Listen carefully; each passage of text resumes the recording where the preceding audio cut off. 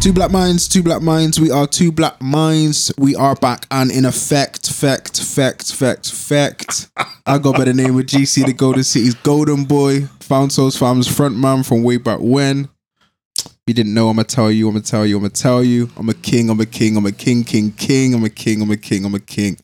Capital King, just a young black man trying to build his kingdom. You've got a mouse. You've got a mouse. Whatever. I've got a mouse today, yeah. Like you're even adding on your own echoes. And all them. Yeah, for sure. Echo. What's with this life thing? You're feeling like you're full of life. You know what? I'm full of life. I'm not full of life, but I'm trying to get my head is a bit fuzzy in it. Okay. But I'm energetic in my body, or at least I'm trying to fake that I'm energetic in my head. Oh, okay. I don't know what it is. I need food. That's what it is. But I'm here, man. I'm happy. I'm alive. I'm jumping for joy. For real. Or at least I should be. What's going on, sir? How are you? You're really trying to drag the energy on 10. It's okay. Minds. Hey, I'm good. Capsons in the building. I'm in the building. Enjoying life. Yeah, definitely. How are you? Mine is not a forced one. It's not a forced. You're real. No, you've had a good day. Real, yeah. It's coming to the end of the day or something, or the beginning of a new day. However, everyone wants to see it. And I'm feeling like, yeah, I'm good. Good stuff, man. What's up with you? I'm calm, man. Yeah? I'm enjoying things, man. Okay. Do you know what? I've been thinking about the topic for the last 2 days. Yeah? So when I don't think about the topic, I'm calm, innit? When I think about the topic, I'm just like, I'm so I'm just contemplating everything. My whole existence. What's you going started with the big ones, contemplating and all, yeah? That's a fact. Okay, hit. What's with the topic? What we're talking about today, we are talking about, shall I give them the title? Yes, go on. Or the working title so far, because it might change, innit? Okay. Working title. Rest in Power, the haunting fear of death. Yeah. Rest in Power. So we've, as of recently, have noticed, I've heard the stories of, or heard of, the number of deaths that have taken place. Yep. Now, that doesn't change. Like every day, people die. That never changes. Every minute that we live, somebody has died. Somebody's losing their life, or somebody's moving to a different realm. Yeah, that's another way of putting it. I like it. Yeah. So let me just go down a few. So obviously, there's some that we know. Prince Philip. Yeah. May he rest in power. We've got DMX. May he rest in power. Darkman X, man. I was hit when that happened, Oh, for real? Do you know? Well, we'll talk about it in a sec. We'll talk about it. Black Rob. Yeah. Whoa, obviously. Yeah. Nipsey Hussle passed, last year or the year before? Yep. Pop Smoke. Loads of American guys. Kobe Bryant, obviously. Chadwick Boseman. We've got, as of recently, we've got 3 million deaths in the COVID-19. Yes. Of people who have been tested positive and have subsequently died. We've got a number of police violences. We've got George Floyd, obviously, and we've got a number of other ones that's happened in America. Yeah. And in the UK, we've had a number of deaths as well. Maybe not so many that's prominent culturally to us, but there have been a number of deaths to some famous people, a number of celebrities that may not be my generation, but may have been my father's generation that I've seen them and see them on the TV. So I just wanted to think about, hey, let's just talk about death for a minute. It sounds like a sombering thing, something that gets people dying, and to some extent I understand why, but it's the only thing promised to us. If you're alive and breathing, I can guarantee you're going to die. For real. Yeah. You're getting philosophical right at the beginning. Yeah, I know. I'm trying to. No, but for real, how do you feel about death? I'll start with a story. Go on, tell us the story. Death is one of those things that when I was young almost used to give me panic anxieties. Yeah. Simply because culturally death is very prominent, So when you say culturally, what do you mean? For me, growing up and all that, so obviously heritage-wise, Africa and all those things, culturally death is quite prominent. Or the acknowledgement, celebration, or somebleness of death. Okay, is quite prominent. It's a big thing.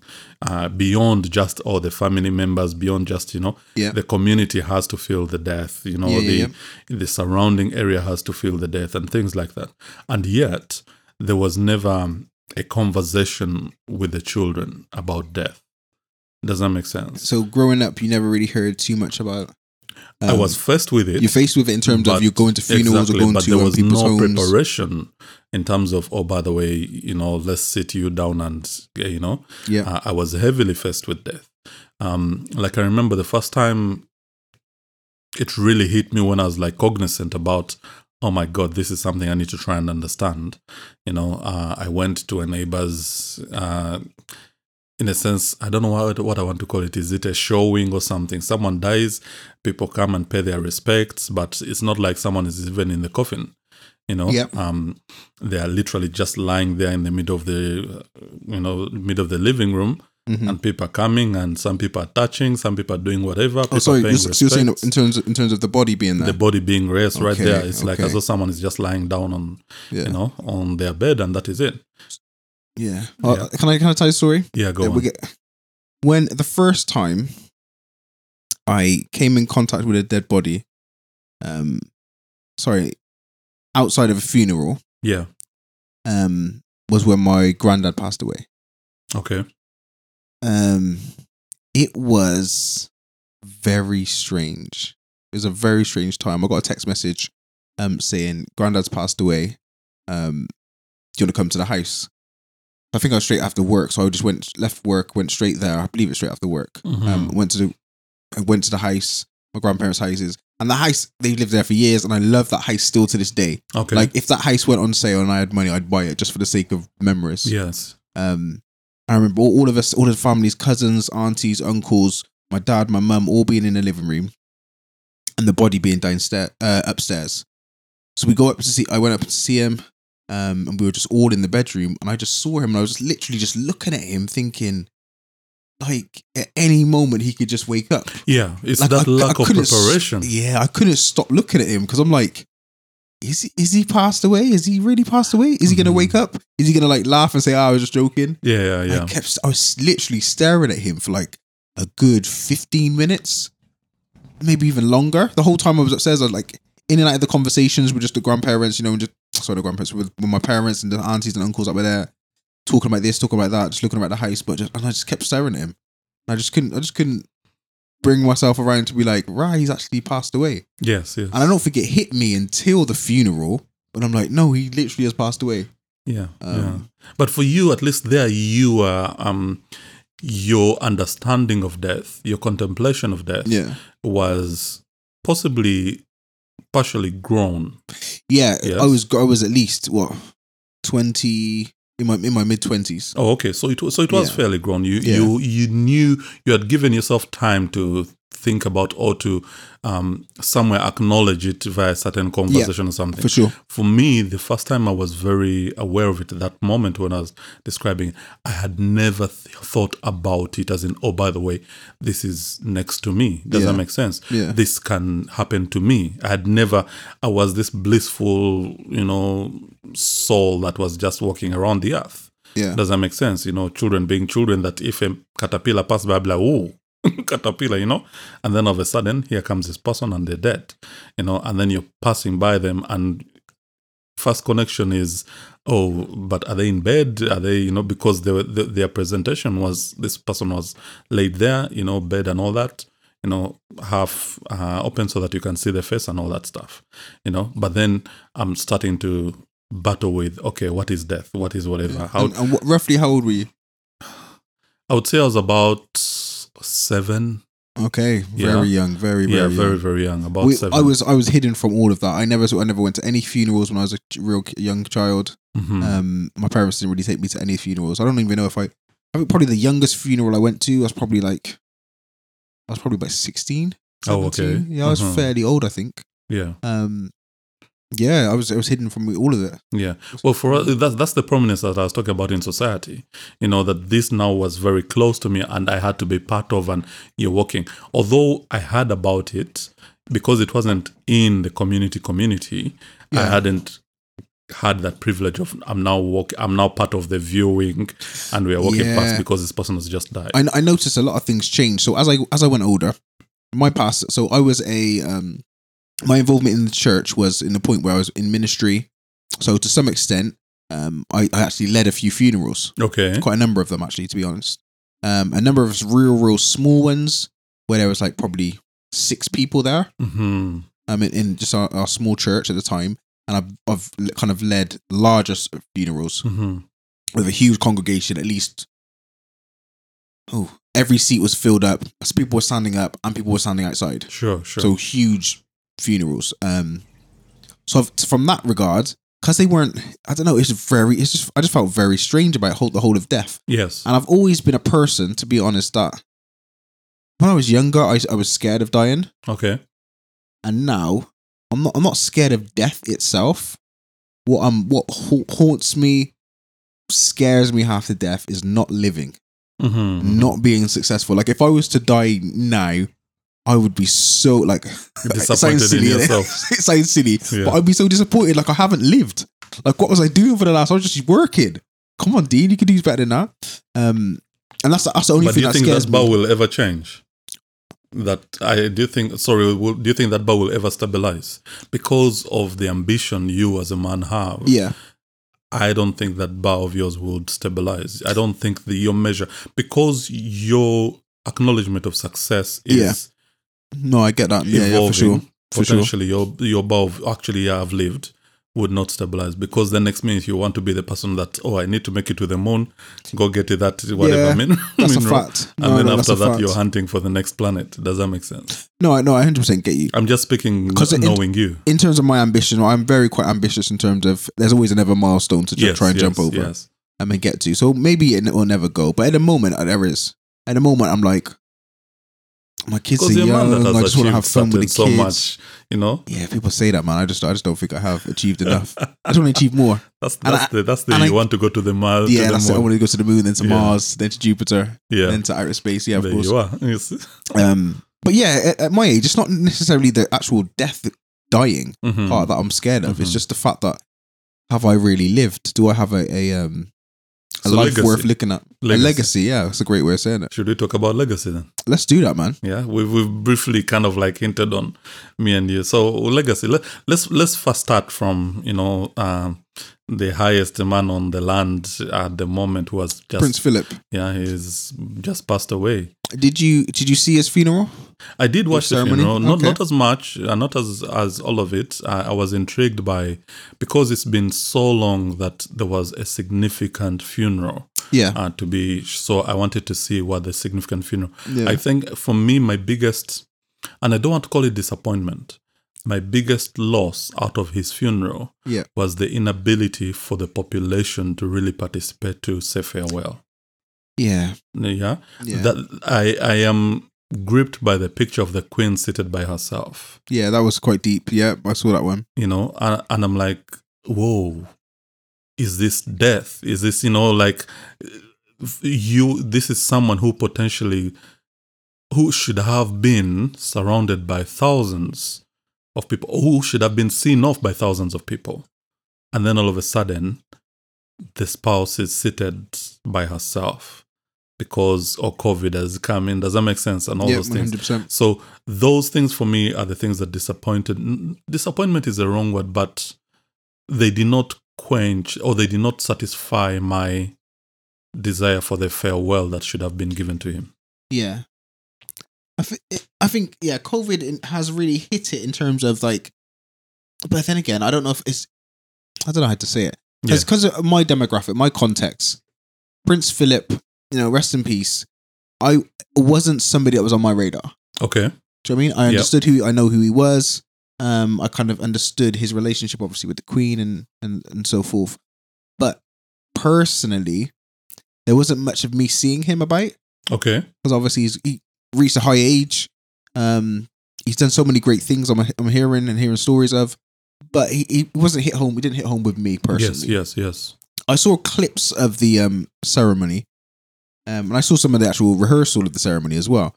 And I do think it's wonderful that those figures have these kind of funerals and ceremonies, and it's publicly seen, and all those great things.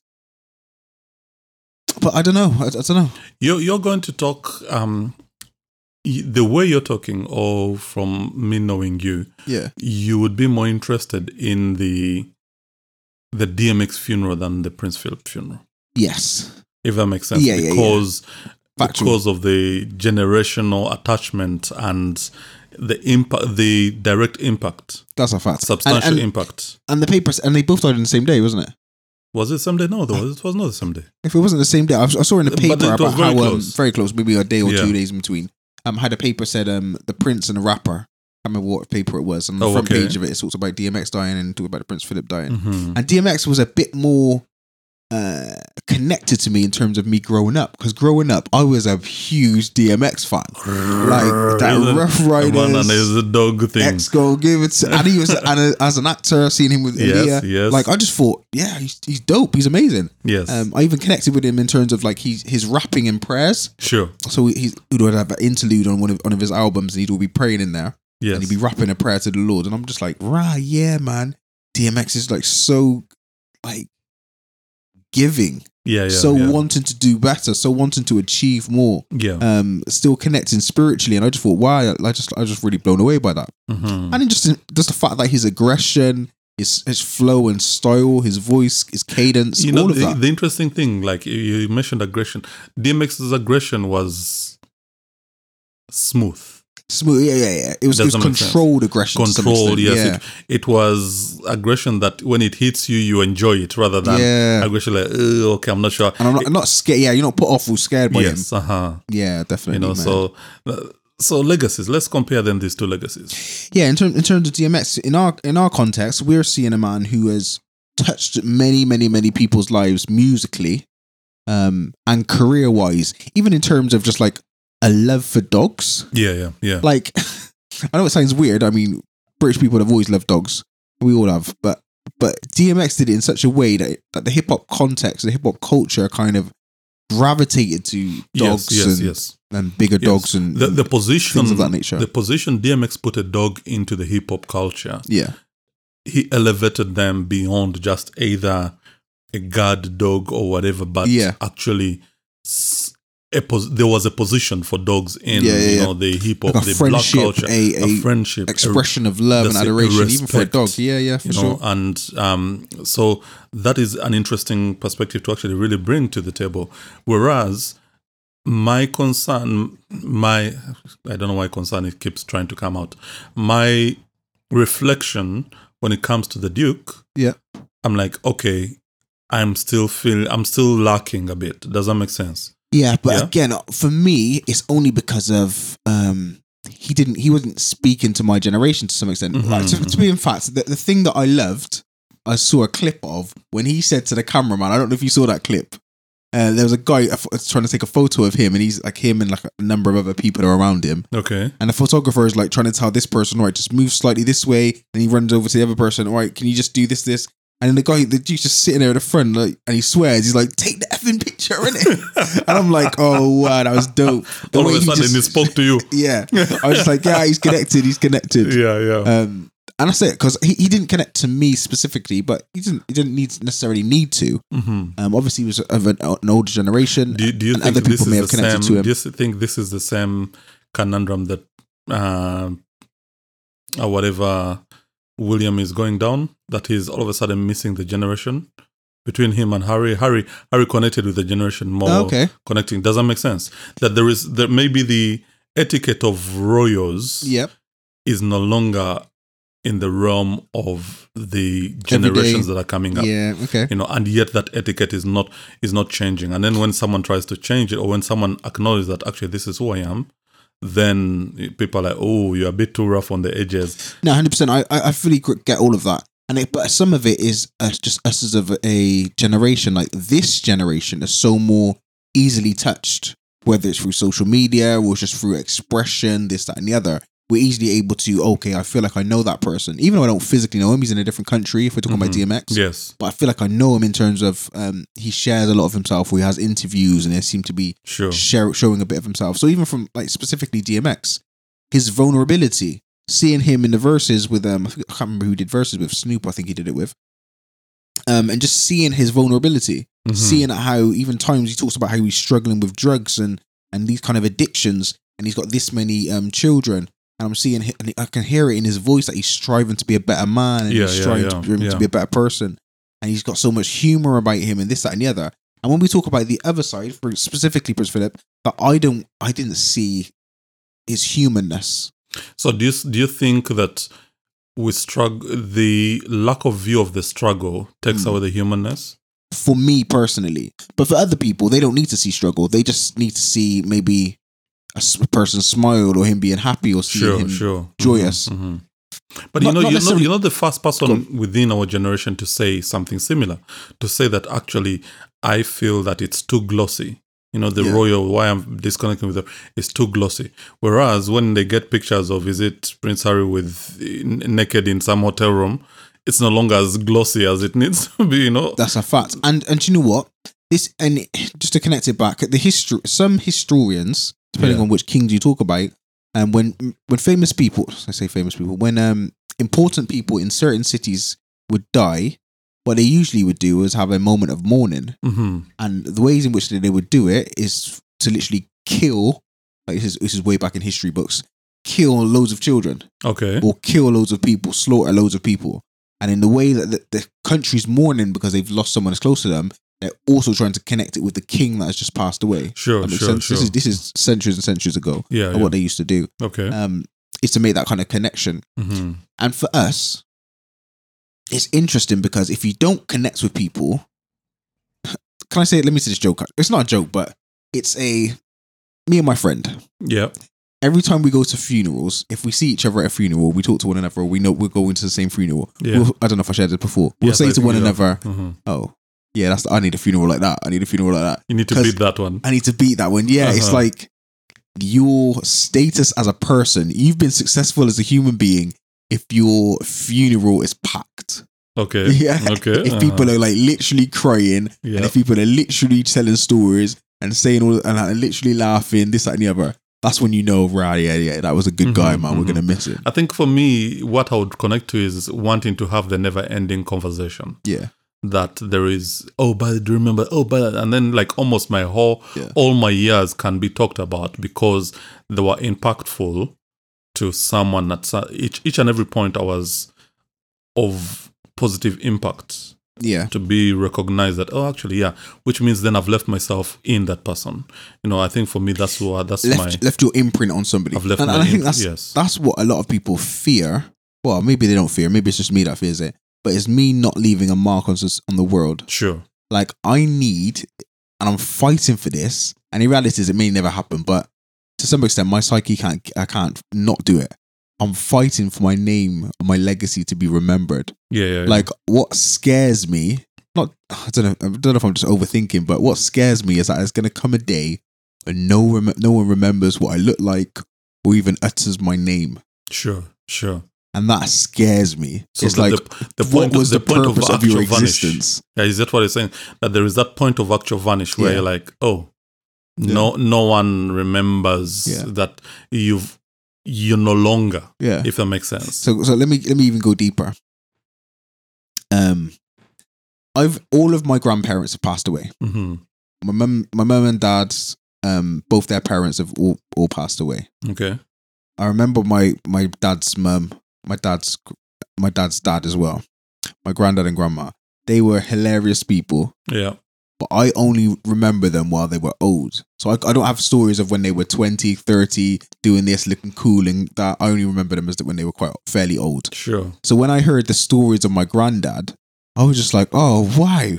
Why haven't I heard these stories before? Yeah. And it made me fall in love with him more. Even though at the same time, I'm like, I'll never see that person again. Sure. But I'm in love with the stories. And then I remember, I don't know what age I was, going into my parents' room and seeing a picture of a black woman. I was like, who is this woman? Mm-hmm. There's no pictures of her anywhere else in the house. There's just one picture of this one woman. Yeah. So I must ask my mum, who's that? And she goes, oh, that's my mum. And I was like, oh, wow. So my mum's mum died when she was young. My mum was like 8 or 9. Mm-hmm. Okay. So I never met her. And all I have of her is one picture. Not multiple pictures, just literally one picture of her. Yeah. In our whole house. Yeah. And that scares me that I one day will just be a picture. Yeah. And I know that's just, I don't know if I'm thinking too deeply about it. I mean, that's might be the reality of everyone, but I can't like get over that. Like, there's gonna come a day when someone says my name for the last time, well, and that's it. Let's lighten it up a little bit. That maybe you'll move from a picture and then you'll be a hologram. You know, someone will carry you around as a hologram. You know, and you'll be like, oh, I've made it to those years. Yeah. Kind of thing. It's like yesterday we were amazed, me and my other half. You know, and the woman of the house. We were amazed because we were looking at these robots that were building houses. Okay. Yeah. And robots were building houses, putting bricks together, and it's like a house is being built in 2 weeks or something. Okay, yeah. Because the robot is doing in 2 hours what actual laborers would do in so many days, kind of thing, you know. And then she made the comment that actually, have you thought about the things we are going to miss that our children's children will look at and think, oh, by the way, that is seemingly also obvious because that's the generation they're growing. That's the time. That's their time. Yeah. Yep. And then we made the joke that, do you remember when Snake first came out on the phones? Oh, wow. Classic. You know, we kind of like started reflecting on our moment, you know, like, oh, by the way, there was Snake, you know, kind of thing. So in our conversation, in our reminisce conversation, because this was a moment for us to, let's reminisce, because we have acknowledged that there is the future. Yeah. But then let's also acknowledge our heydays and our joyous times that, hey, you know, when you pull out of that Nokia, whatever, 36, whatever, and you're pulling out and you're playing 3210 and all them things, isn't it? And you're even further than that, and you're playing Snake on it, you know? And that was the game of the... Nowadays, someone does not have the same game as you on, you know, you'll never encounter the game. Snake was such a simple game. Yes. which caused hours and hours of fun. Oh, fun. Yeah. Snake, Tetris. You know? Tetris was another one of that, like, actually, it's like my children were seeing Super Mario advert. And I'm like, nah, you guys don't know Super Mario. It's been spoiled, you know, it's been whatever. But then I realized that I'm judging it from my generation, from my perspective. And for them, their perspective, this is their perspective. So I understand the connection with legacy. I understand the connection with continuity of life beyond you.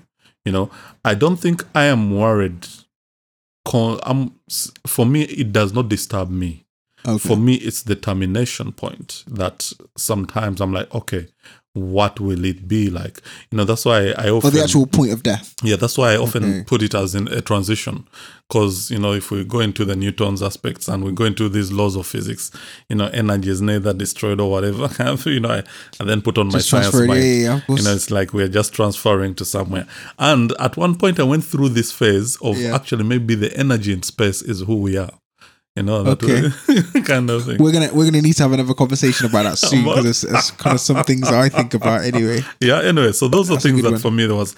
But then I pull back and continuously reflect on legacy and reflect on what am I leaving behind. You know, how am I instilling myself in my children so that when they do something, they're like, that was my dad. Does that make sense? Because that's one of the things that everyone says about me. Oh, D, you look just like your mum. You look just like your mum.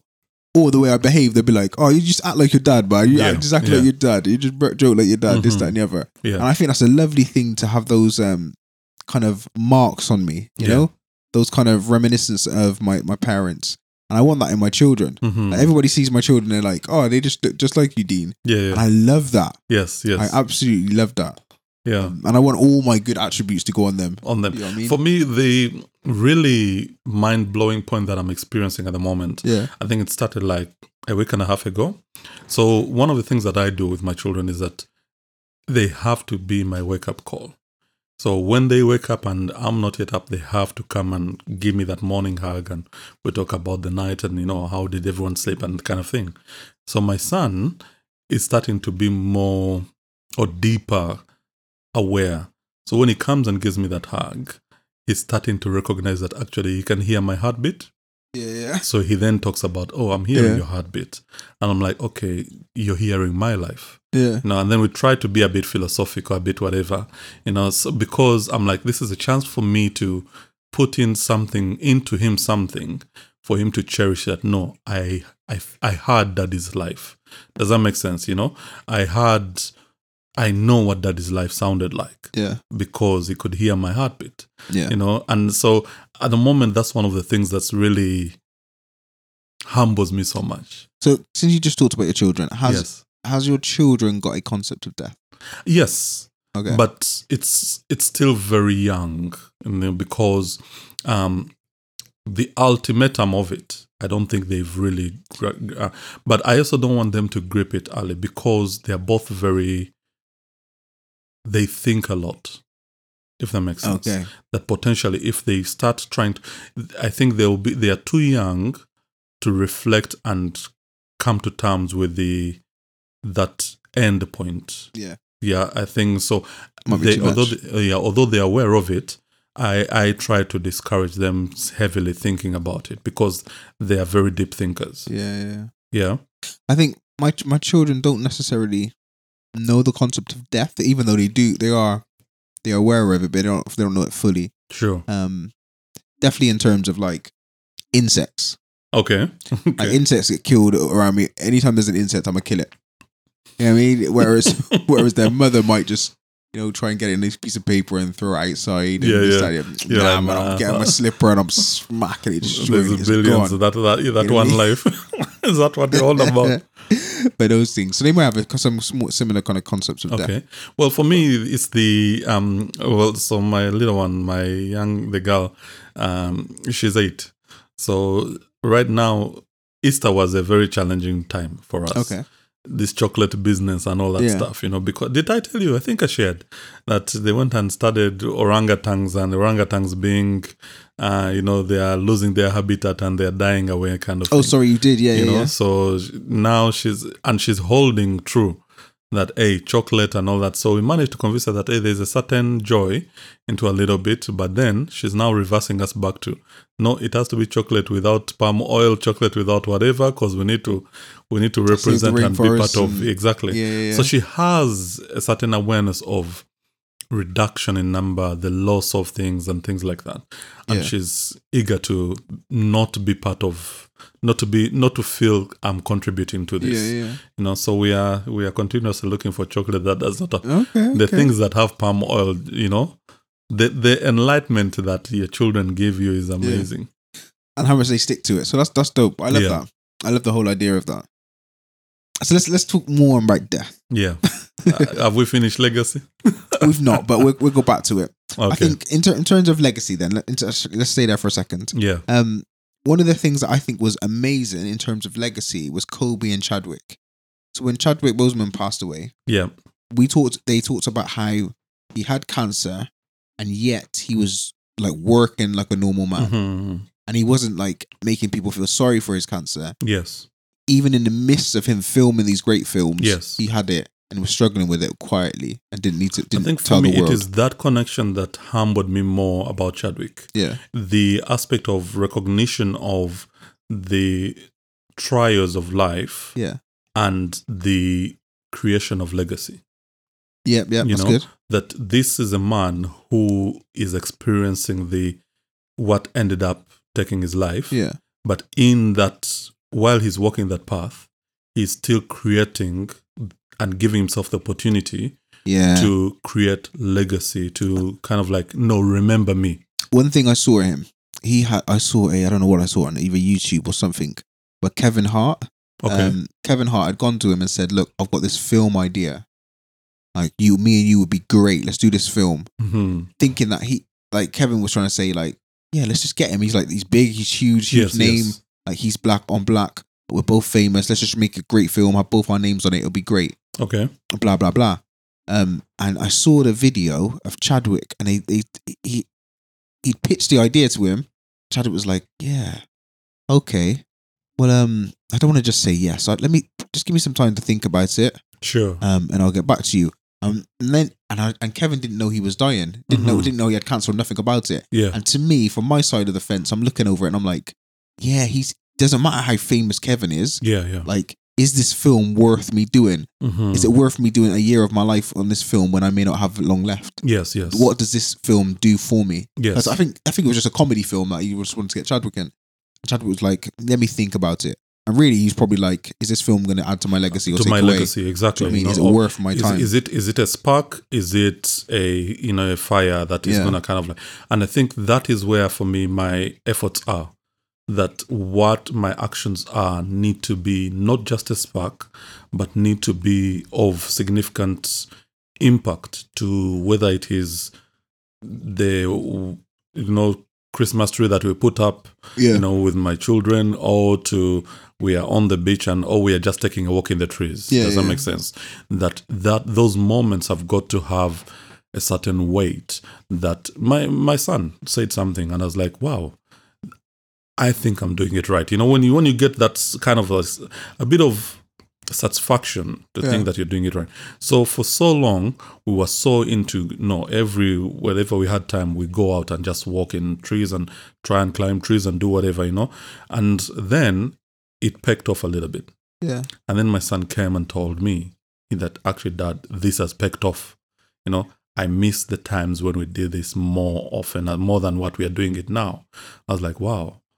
Actually, this I introduced to you, and you are able to come and voice that, no, I'm realizing you're picking off this, and without you, I cannot achieve it. So I then have to pull up my game and say, okay, I realize that this is important to my son, and I have to impact this on him, because next time he's talking about it, it will be what I did with Dad. Yeah. Does that make sense? Perfect. That is the imprint of legacy that we need to be able to put into each and everything and do in life. So when you're working, you need to be able to live it. That's how Mr. Henry used to do it. Yeah, for sure. Yeah. No, I like it. I think for me, that in terms of all of my, it's not necessarily driven by the fact that I'm going to die one day. Yeah. But now I think about it, it does have an impact. So in terms of the people that come into relationship with me, I'm always thinking, I'm trying to not impress them, but I'm trying to give them show them a good representation of myself. Sure. So whether that's, they can say, oh, I met him. Yeah, he's a nice guy. Or at least, he tried to make me laugh. He's not that funny, but he thinks he's funny. Ha, ha, ha. Yeah. Like, do you know what I mean? Some kind of positive feedback when they come in contact with me. And that could just be, and the underlying truth is that I'm going to die one day, so I want to make some kind of legacy. Mm-hmm. One of the things that happened, I've seen a number of deaths from out my short life. And I say deaths in terms of people that I've known, I've been able to come in contact with that have passed away. Mm-hmm. Some of them were young friends. So I remember the first time a young friend of mine passed away in a car crash. New Year, I think it was Christmas Eve or New Year's Eve, around that period of time, a couple of years ago. And it shook me to my core. Okay. I was like, wait, I just saw him 2 weeks ago. Yeah. I saw him at McDonald's, and I hadn't seen him for ages, and we were chatting about, oh yeah, man, you've got music, you do music, Nadine. Yeah, I've got your music, I was playing it the other day. Yeah. Blah, blah, blah. And I was just like, wow, he's gone. And it shook me to my core. So I even went to the place where he died. He died at a roundabout. And I went to this roundabout, and I was just sat down on this roundabout, just seeing all the flowers that were there. Yeah. And I was just like, my mind was completely blown. Like, he's my age. We're not supposed to die. He who was here. And that's crazy. How do you come to terms with that? I don't even know if I fully have. So I mean, for me personally, I compartmentalize a lot of things. Sure. So there's some things I just try not to think about. Okay. And that's probably one of them. Mm-hmm. Whenever I see his mum, and I rarely see his mum around, but whenever I see his mum, that physically makes me tearful. I mean, I physically feel the weight of him not being here, even though he's been gone for years and years. But the weight on me when I hear it. But that's partly the legacy he's left, and I think it's holding it with pride. It's holding it with that. Actually, I am holding this man's legacy. Every person holds a certain portion of legacy. Yeah. So I think for me, because legacy is quite critical and important to you. Yeah. Hold that man's legacy and have that pride in the fact that you're holding his legacy. I was thinking about how this week I was thinking about how all of humanity is interconnected. Yeah. We're all connected with one another to the point where you don't realize, like, I say a friend, but he was a good friend of mine. He was a youth leader in my church, a guy who I loved dearly, like, amazing human being, passed away. And I didn't see him the week he died. Like he was passing. We knew it was going to happen. I was just scared to see him. Okay. Like, and it to this day, that's probably, I don't know if it's the biggest regret, but it's at least top 3 one of the biggest regrets of my life. That you cut I didn't go to see him when he was passing. Yeah. I knew he was passing. I just thought, oh, people don't want to see you. He don't want to see me, does he? He doesn't really want to see. And I know he probably did want to see me. Okay. And that hurts me to this day. And what hurts me the most is knowing that, because like he's passed away so many years ago, and I'm still thinking about him, still talking about him, still breaking jokes about him. Yeah. And I'm like, I've lost some of myself. And what I mean by that is, I will never, ever again be able to hear his voice and respond how I normally would respond with him. Like, for example, if he would say a joke, now his jokes aren't the greatest. That's why I laugh, because his jokes weren't the greatest. But he try and be cool, The joke is how he's probably he thought. Bless him, he was old, but he thought he was cool and he was hip, but he was down with the kids. Okay. And he was to some extent, man. I love him to death. He was down with the kids, but I will never be able to respond. So that part of me's gone. I'll never be able to respond when he's the way he would bring out of me. Does that make sense? Yeah. No one else on earth can bring out what he brought out of me. Yes. So I've lost that part of me. But that's the connection. That's the connection. That's the connection. When I was talking about interconnection, that's what I'm talking about. Like a part of me is forever changed because like I can't physically be with that person. Yeah. The same thing. Like if anyone else passed away, you may not even notice it, but I'm never going to be able to see that person and respond how I used to respond. And I think this is the requests that most people have with keeping the Queen in our mind, in our thoughts. Yeah. Because someone who has been near around her for 73 years or something of that sort has now passed departed. Away. Yeah. You know, so how does she come to terms with that part that she can never tune into?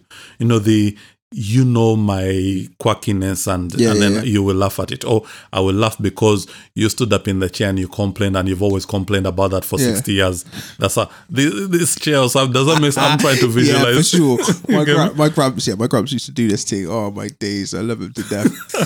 My granddad, sometimes he like if he's just sitting out in he just unbuckle his trays and just relax, Okay. You know, like after you just eaten some food, let me just get some space and let me get it. And he just pop his bottom, his tries the top bottom off, and he just relax, and then when it's time to get up, either go toilet or just go to the kitchen or whatever, man, he just stand up how he is, just grab his tries and walk, and I'd be like, Granddad, you got a belt, man, just put your belt on, innit? Don't worry about me, man, don't worry about the important things in life, isn't it? Hey, oh my days, I'll never be able to respond the same way I did it. That's just man.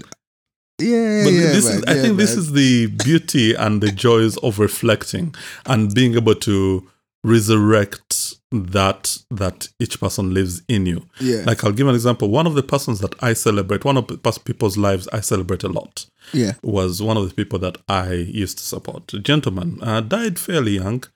He was in his 40s kind of thing. But this gentleman, he had very limited speech. Okay.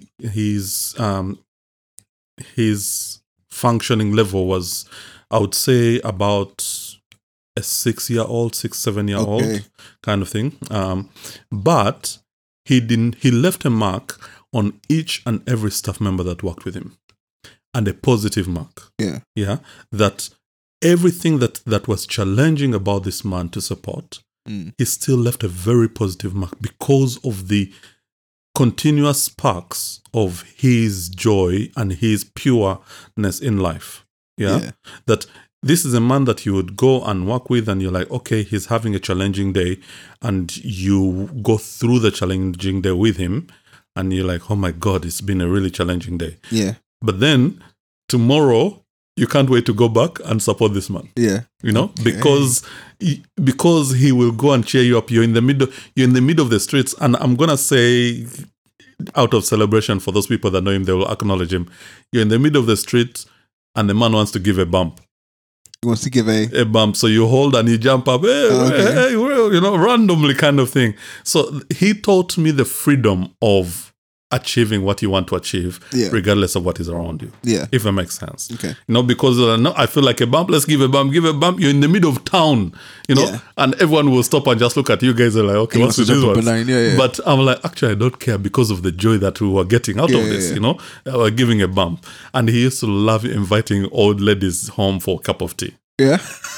He's like, each old lady was his friend. Yeah. He walks wherever you're in town, somewhere else, and he's like, okay, oh, that's my friend, you come at home, I have a cup of tea. Yeah. Like, okay, let's see how that goes, And this was just the purity of him, was amazing. And for those people that, I know we've got some listeners that will know who I'm talking about, we still celebrate this man. Yeah. When we meet, some of our conversations end up the way the gentleman, because we're like, we are connected, isn't it? And this man connects us, and we're like, out of celebrate. I'm like, you know what? Irrelevant of who we are in life, we should leave a positive mark on who we come in contact with. Because this man showed me this, with what most people would seem as limited. With his limited ability to interact, to connect to the world from our perspective. He still left. He connected with each and everyone who came into his world. So this is legacy. I'm like, wow. Yeah, man. We all need a legacy. For real. I really feel like a legacy, it gives you something to fight for. Yeah. It gives you something to live for. Because when you can get trapped in this roller coaster of a life, this hamster wheel of a life where you're just doing the same things over and over again, and you're not really living. You're just existing. Mm-hmm. But I think those kind of legacy desires, those kind of leave your mark on the world, that you'll kind of give to somebody, give an impression or an imprint on somebody's life. I think that's what makes life worth living. That's what makes that's what brings value to people. Yeah. Let's talk about some other stuff. Go on. I grew up in church. You did. I said that already. Yeah. 2 scriptures that comes to my mind when we talk about death here. Hopefully my listeners won't mind me talking about a scripture or 2. Go on. Revelations 21 verse 4 says about, he will wipe every tear from their eyes. There will be no more death, or mourning, or crying, or pain. For the old order of things has passed away. I remember being a youngster thinking, imagine what life would be like if nobody died. Like we were just forever good, like, and healthy, and just existing. Okay, so you're talking about heaven. Well, I'm just talking about an imagination that I had when I was a kid. Okay. And I thought, wow, these are things that people strive for, especially specifically religiously. There is you talked about it earlier, transitioning. Yes. You talked about how energy, it doesn't disappear, it just transfers. And that's kind of some people's hope. One of the ways that they overcome the whole idea of one day I will die is, okay, one day there will be something else. Sure. Yeah? Sure. And that's something to think about. Like, let me supplement here a little bit. I've got a friend who told me what their wish is. And apparently there is a place where they cocoon you and bury you and plant a tree above you. Oh, yeah. Yeah. So that you nourish that tree. No, I've heard those stories, Yeah, kind of thing.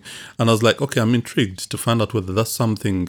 How would I feel if that's what I wanted to, so that your body nourishes the tree? Yeah. And then in a sense, you're giving life to, that has continuously kind of like, I'm not sure about that. Yeah. I'm not sure about whether that is the way I want to transition into the next energy. So in terms of your physical body. Yeah, basically, That's good.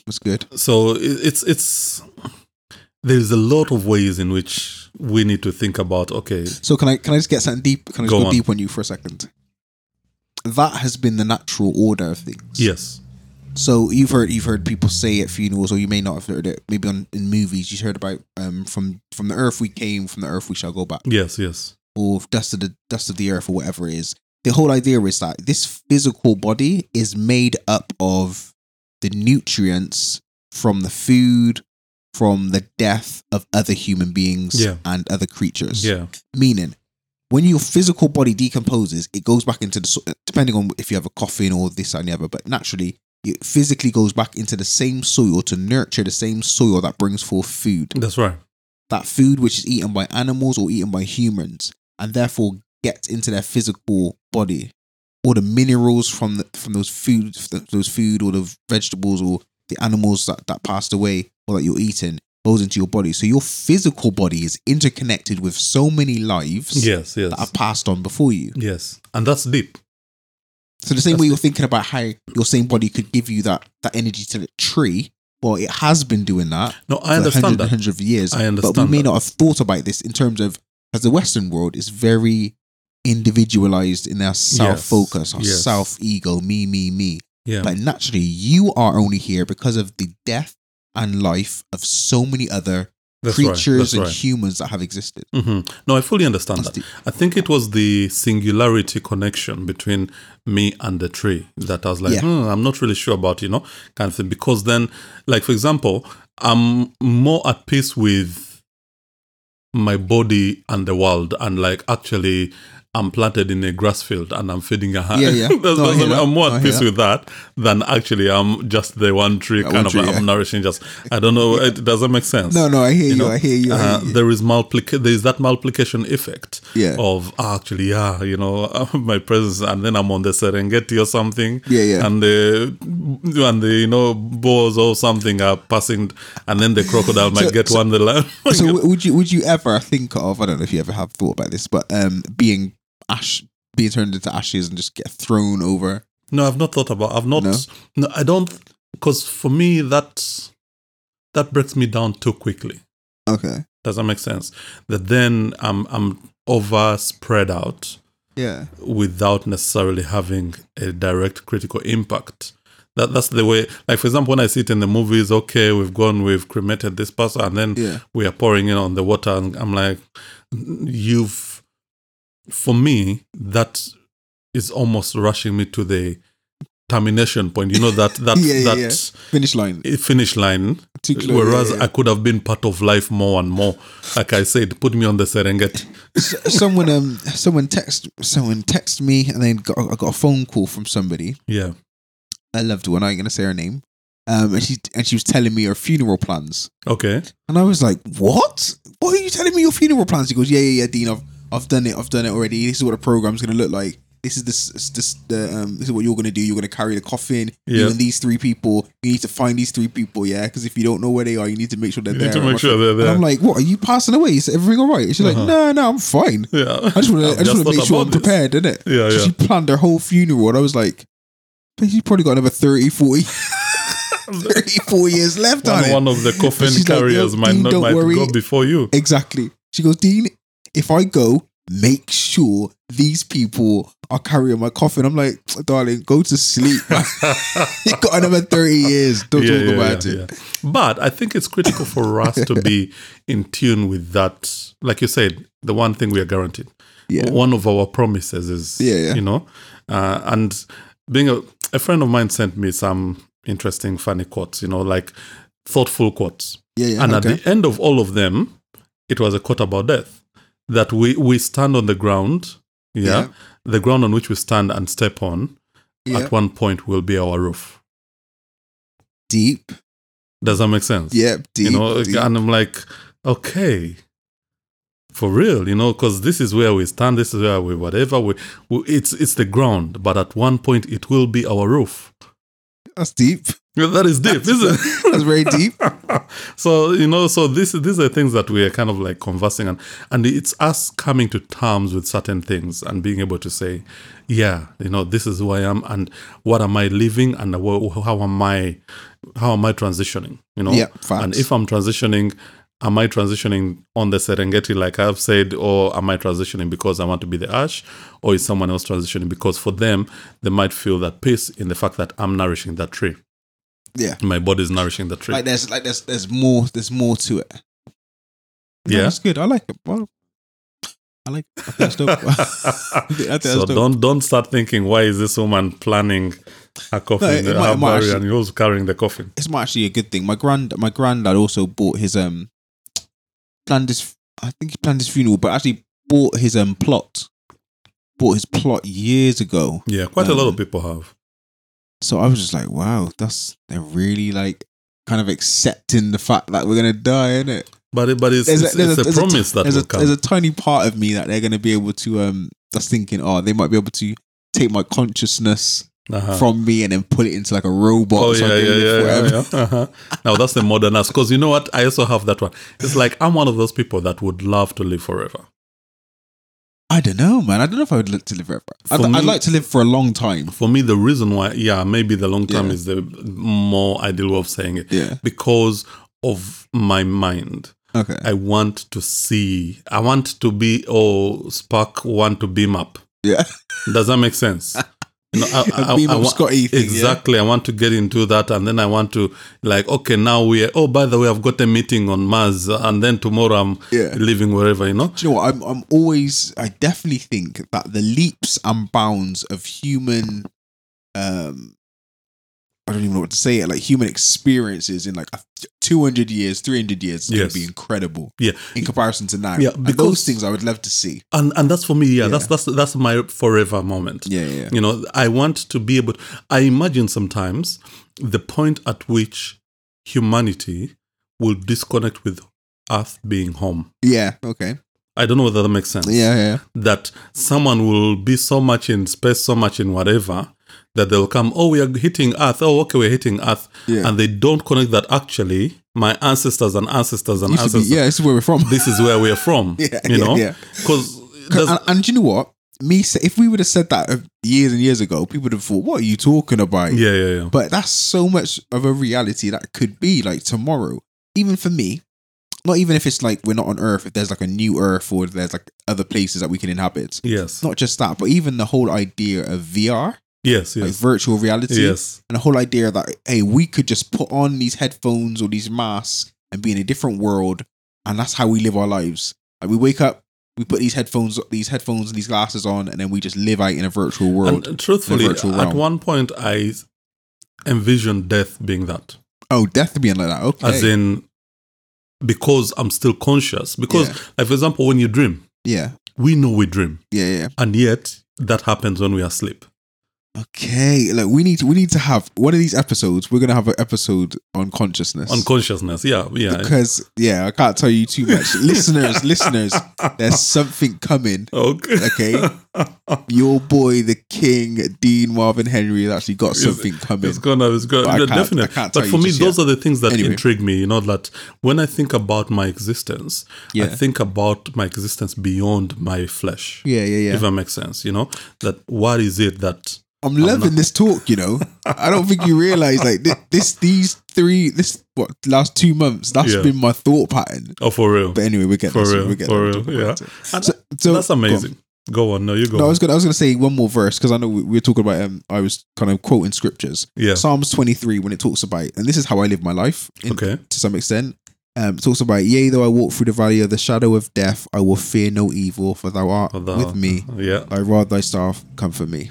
And I saw all of this whole idea of walking through the valley of the shadow of death. Mm-hmm. Like at one point, I thought death was after me to the point where I thought, I'm going to die soon. Yeah. I generally had conversations with people like, oh man, I hope you guys are going to be all right, man. I don't know what's going to happen in the next few years. I just feel like I'm going to die. And that was shortly after my car crash. So I had this huge car crash.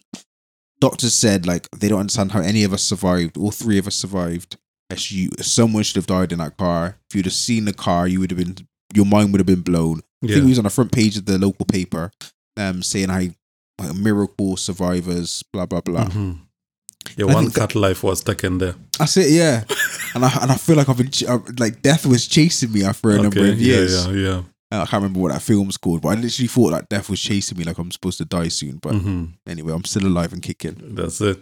But so when I talk about that scripture, I talk about the shadow of death because I felt like death was just creeping on me at every moment. And interestingly, I think a lot of people get those moments where they feel like there is a certain shadow that is, either walking alongside or they are slightly ahead of it, but they still feel it, And or maybe it's just me, but some of the people I've discussed, I've talked to, you've also just shared that we've had those moments where I feel like, whoa, there is this shadow, there is this, thing that is, I just feel like potentially, if I do not keep running, or if I do not keep moving, something is taking me, there's a force pulling me, Yeah, I mean, that's the same thing that in terms of when my grandmother passed away, my thought was, oh, granddad's gonna pass away soon. Mm-hmm. Like there's this. Some people say that there's a connection between when a husband and wife, like when one of them passes away, the other one passes away.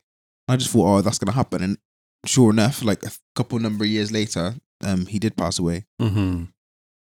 And I just thought, oh, wow, there's so much connection between that. Yeah. But anyway, let's continue this conversation. Let's continue.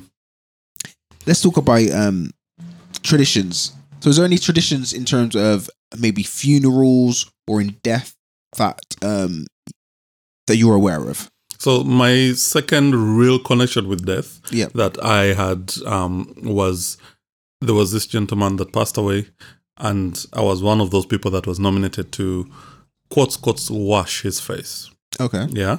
So you go in, is that back home or was that here? Yeah, back that side. So so you then have to wash this person's face. But then remember, this is me still grappling with death. There's not been conversations around this thing, you know, and I'm kind of like really concerned. I don't know how to take it, you know, and then I have to now go touch his body, and I was so scared because I do not know that situation of, is he going to wake up? Is he not going to wake up? Am I doing it wrong? Am I going to hurt him? Am I going to, you know, all those things were in my mind, you know. I was like, okay. So there is that. We traditionally, we celebrate death, as in we celebrate the life that has been. You know, so it's not that we celebrate death, but we celebrate the life that has been, you know, and people get drunk at the, you know, burial points, and people like, sometimes some people fall into the really? You know, like, so you're like, if there was someone that fell in and they had to put it, like, that one wanted to take you with him.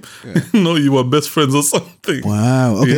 So we've got a tradition in the Jamaican culture, it's called Nine Night, where we would just throughout the night, we would drink.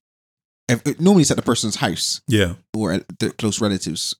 You'd go to the house, and everyone would be there. Yeah, you eat, you drink, you talk, you chat, you probably share stories.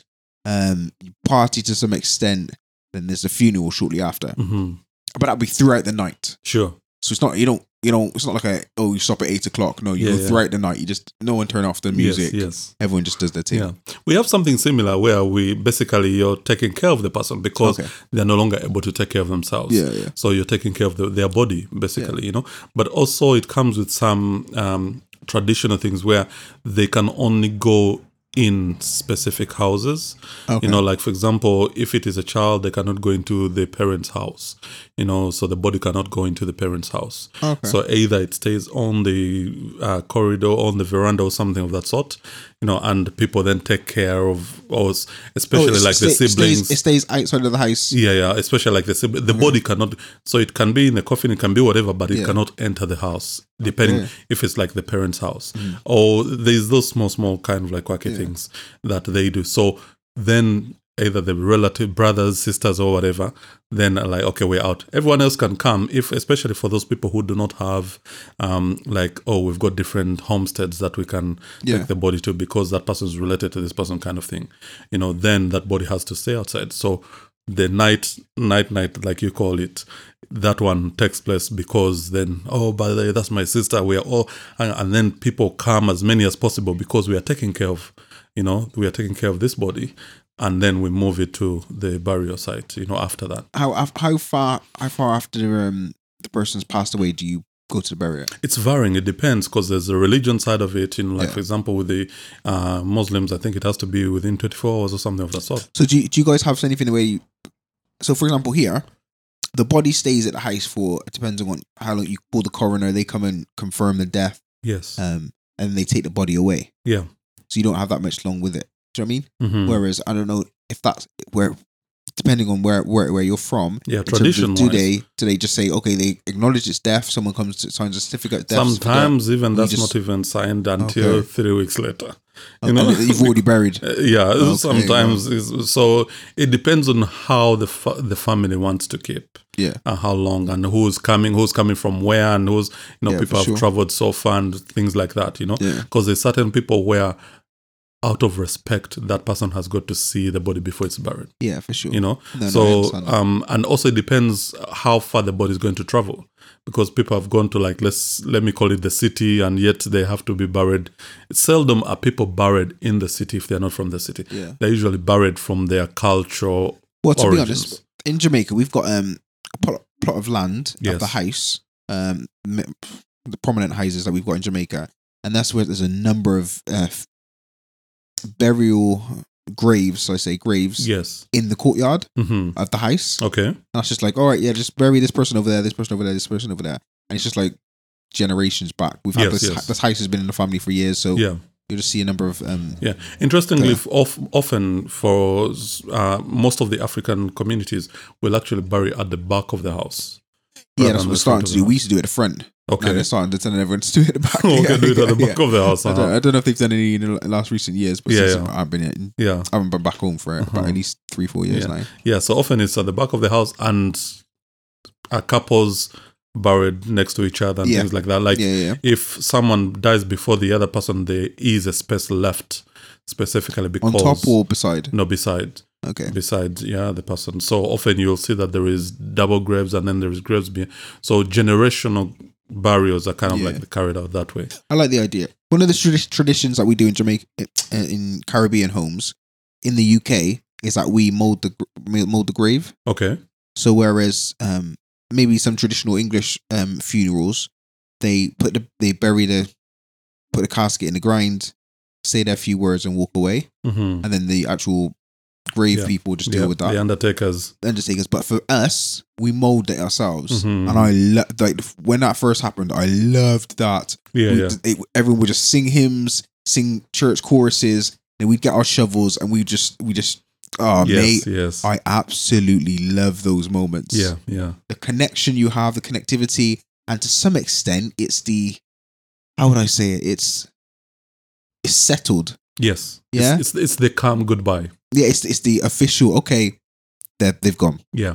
Like it's not. Oh, are they still alive? Is it this, that, the other? For some reason, when I was molding the graves, putting the dirt in the hole, and I was filling it up, and I was singing along to those kind of the Christian songs, and the church songs. I was just like, yeah, man, they lived a good life. They've passed on. And for some of us, if they specifically for those that grew up in church and grew up under these traditions, we're just like, Christianity says there is something else. Yeah. Do you know what I mean? That this it's not over. There shall be a resurrection in Christian terms. And I loved how it put a real full stop. You've molded the ground. You've got the flowers in place. You take your pictures. You've been part of building that final resting place. Yeah. There is a certain power in that. And that happens as well. So maybe because nowadays there is more quotes affluent people that it's now a job, and I put the affluent in really big quotes, because a lot of people still appreciate who are the diggers of the grave, out of respect as well, who are the diggers, or you and you and you, because this is the position you hold, you are the people to dig the grave, and then after that, everyone will come and mold the grave and do whatever, and then who are the people to finish off the grave, the closest knit family then really pay close attention to how we're finishing off this grave. Facts. And then after that you come and nowadays people then will concrete the grave and put whatever and make a good design, but it's the household itself that is doing that. Yes, they've started inviting people because we don't have the skills, because often then it's like, it's not all polished up, but nowadays people want to tile the graves and do whatever. No, we do that in Jamaica. In Jamaica, we do that. We add the concrete and we seal it and make it look pretty. Yes. In the UK, I just love the way that we just mold it with the mud, all the dirt. Yes. And then put the flowers on top. Sure. And then just make it look pretty. Say our final things and we walk off. For me personally, I just think that's a great tradition to have. It is, yeah. And it's just the icing on the cake that is done. Yeah. I love that. Absolutely love it. Yeah.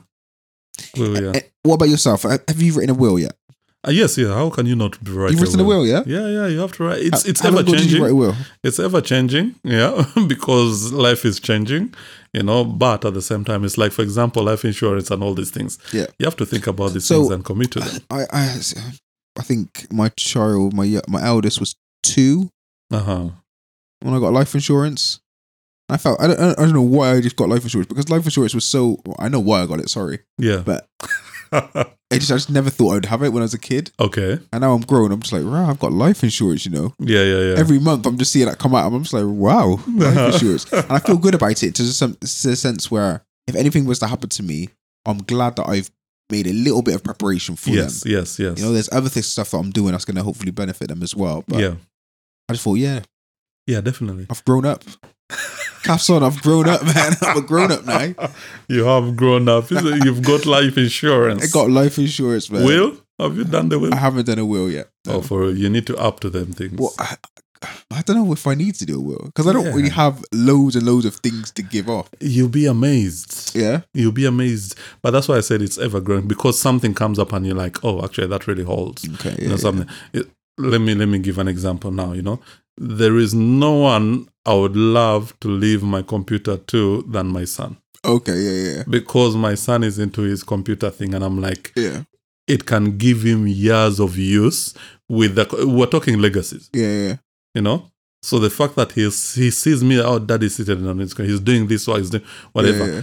I know the value it will mean to him if he's like, I'm now using dad's computer. Oh, okay. Yeah, that's dope. Does that make sense? That's dope. Visitors will come and let's like, no, not that one.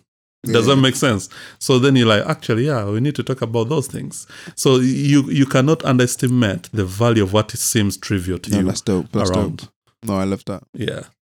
I absolutely. Whereas my daughter would give her whatever makes noise in the house. Yeah. Because she's into the let's make noise in the house, let's trash the place out kind of thing, I love that. And I'll be like, there we go, So it's those things that you like, you definitely need to think about. Because if you think there are certain things that in a sense, let's look at the Duke.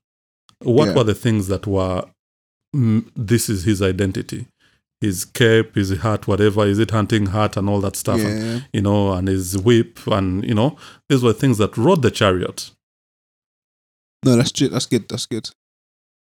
Yeah, for real. So you need to get onto this will thing.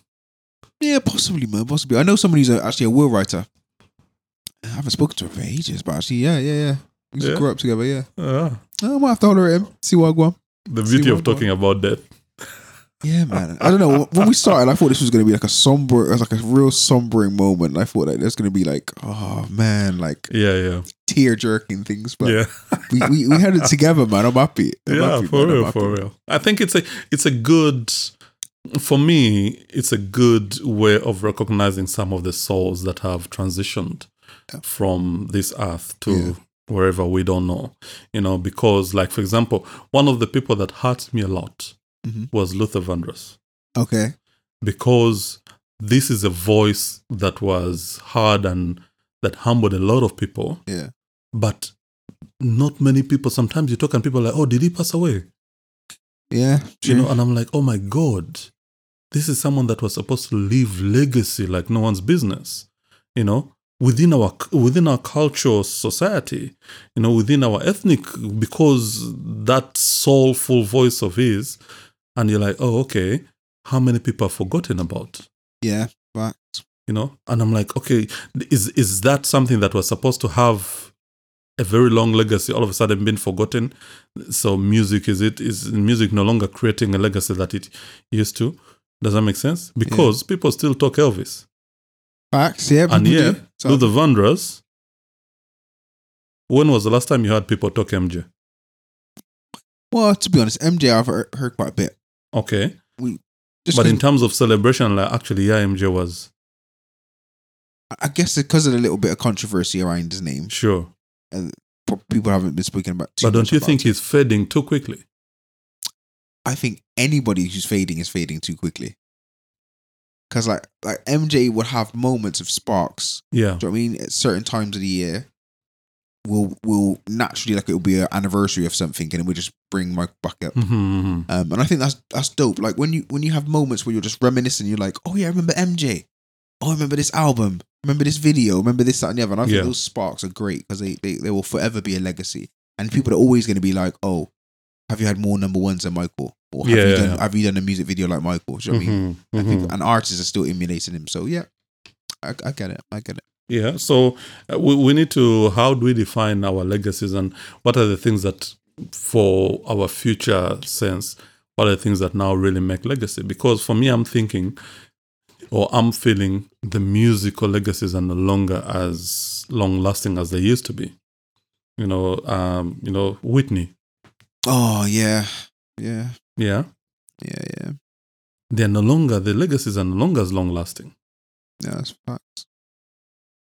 And yet these are people that influence generations. It's interesting that a number of the things that we've picked up on, I don't know if I have to check, but a lot of them are in entertainment or music. Yes. I think that's probably because those are kind of the areas where we get our most joy from. Sure. From things that entertain us. But if you look at this gentleman that was so into astronomy, astrophysics, whatever his name is, man had so many years in a wheelchair. Stephen Hawking. Okay. Look, I even have to start looking for his name. Yeah. But it was not long ago. To be honest, I didn't know he passed away. Legacies are fading very quickly. Wow. Okay, yeah. That's a good point. That's definitely a good point. Because when life was still going, people were talking Stephen Hawking. Yeah, I didn't even know he passed away, because I remember him. Apparently, he was being a huge fan of The Big Bang Theory. Oh yeah. And I think he featured on there, or someone, his voice featured on there, or something like that. So wow, he's passed away. So I'm hoping for what? Hoping it doesn't happen anytime soon. Give me at least another 40 years, 50 years, 60 years. Revelation's coming. No, I'm just thinking that when that time comes and I pass away, I'm hoping I've impacted enough people to fill out the biggest church in Gloucester. Okay. I want to at least fill that out twice. For real. Yeah. Or people just to be like, oh, everyone's calling in sick at work. No one's actually going to work. Everyone's coming to my funeral, man. Yeah, let's work on it. That's what I'm working on, man. Let's work on it. Definitely. Let's keep touching lives. Let me keep giving people reasons to turn up for my funeral. Two Black Minds. We are making legacy right here. Yeah. Nah, that's good. Yeah. How you doing? You alright? I will come and put an episode out just to tell people that, hey. Oh, this you're gonna clip this and play this at the funeral, yeah? For real. Fan base is growing. So.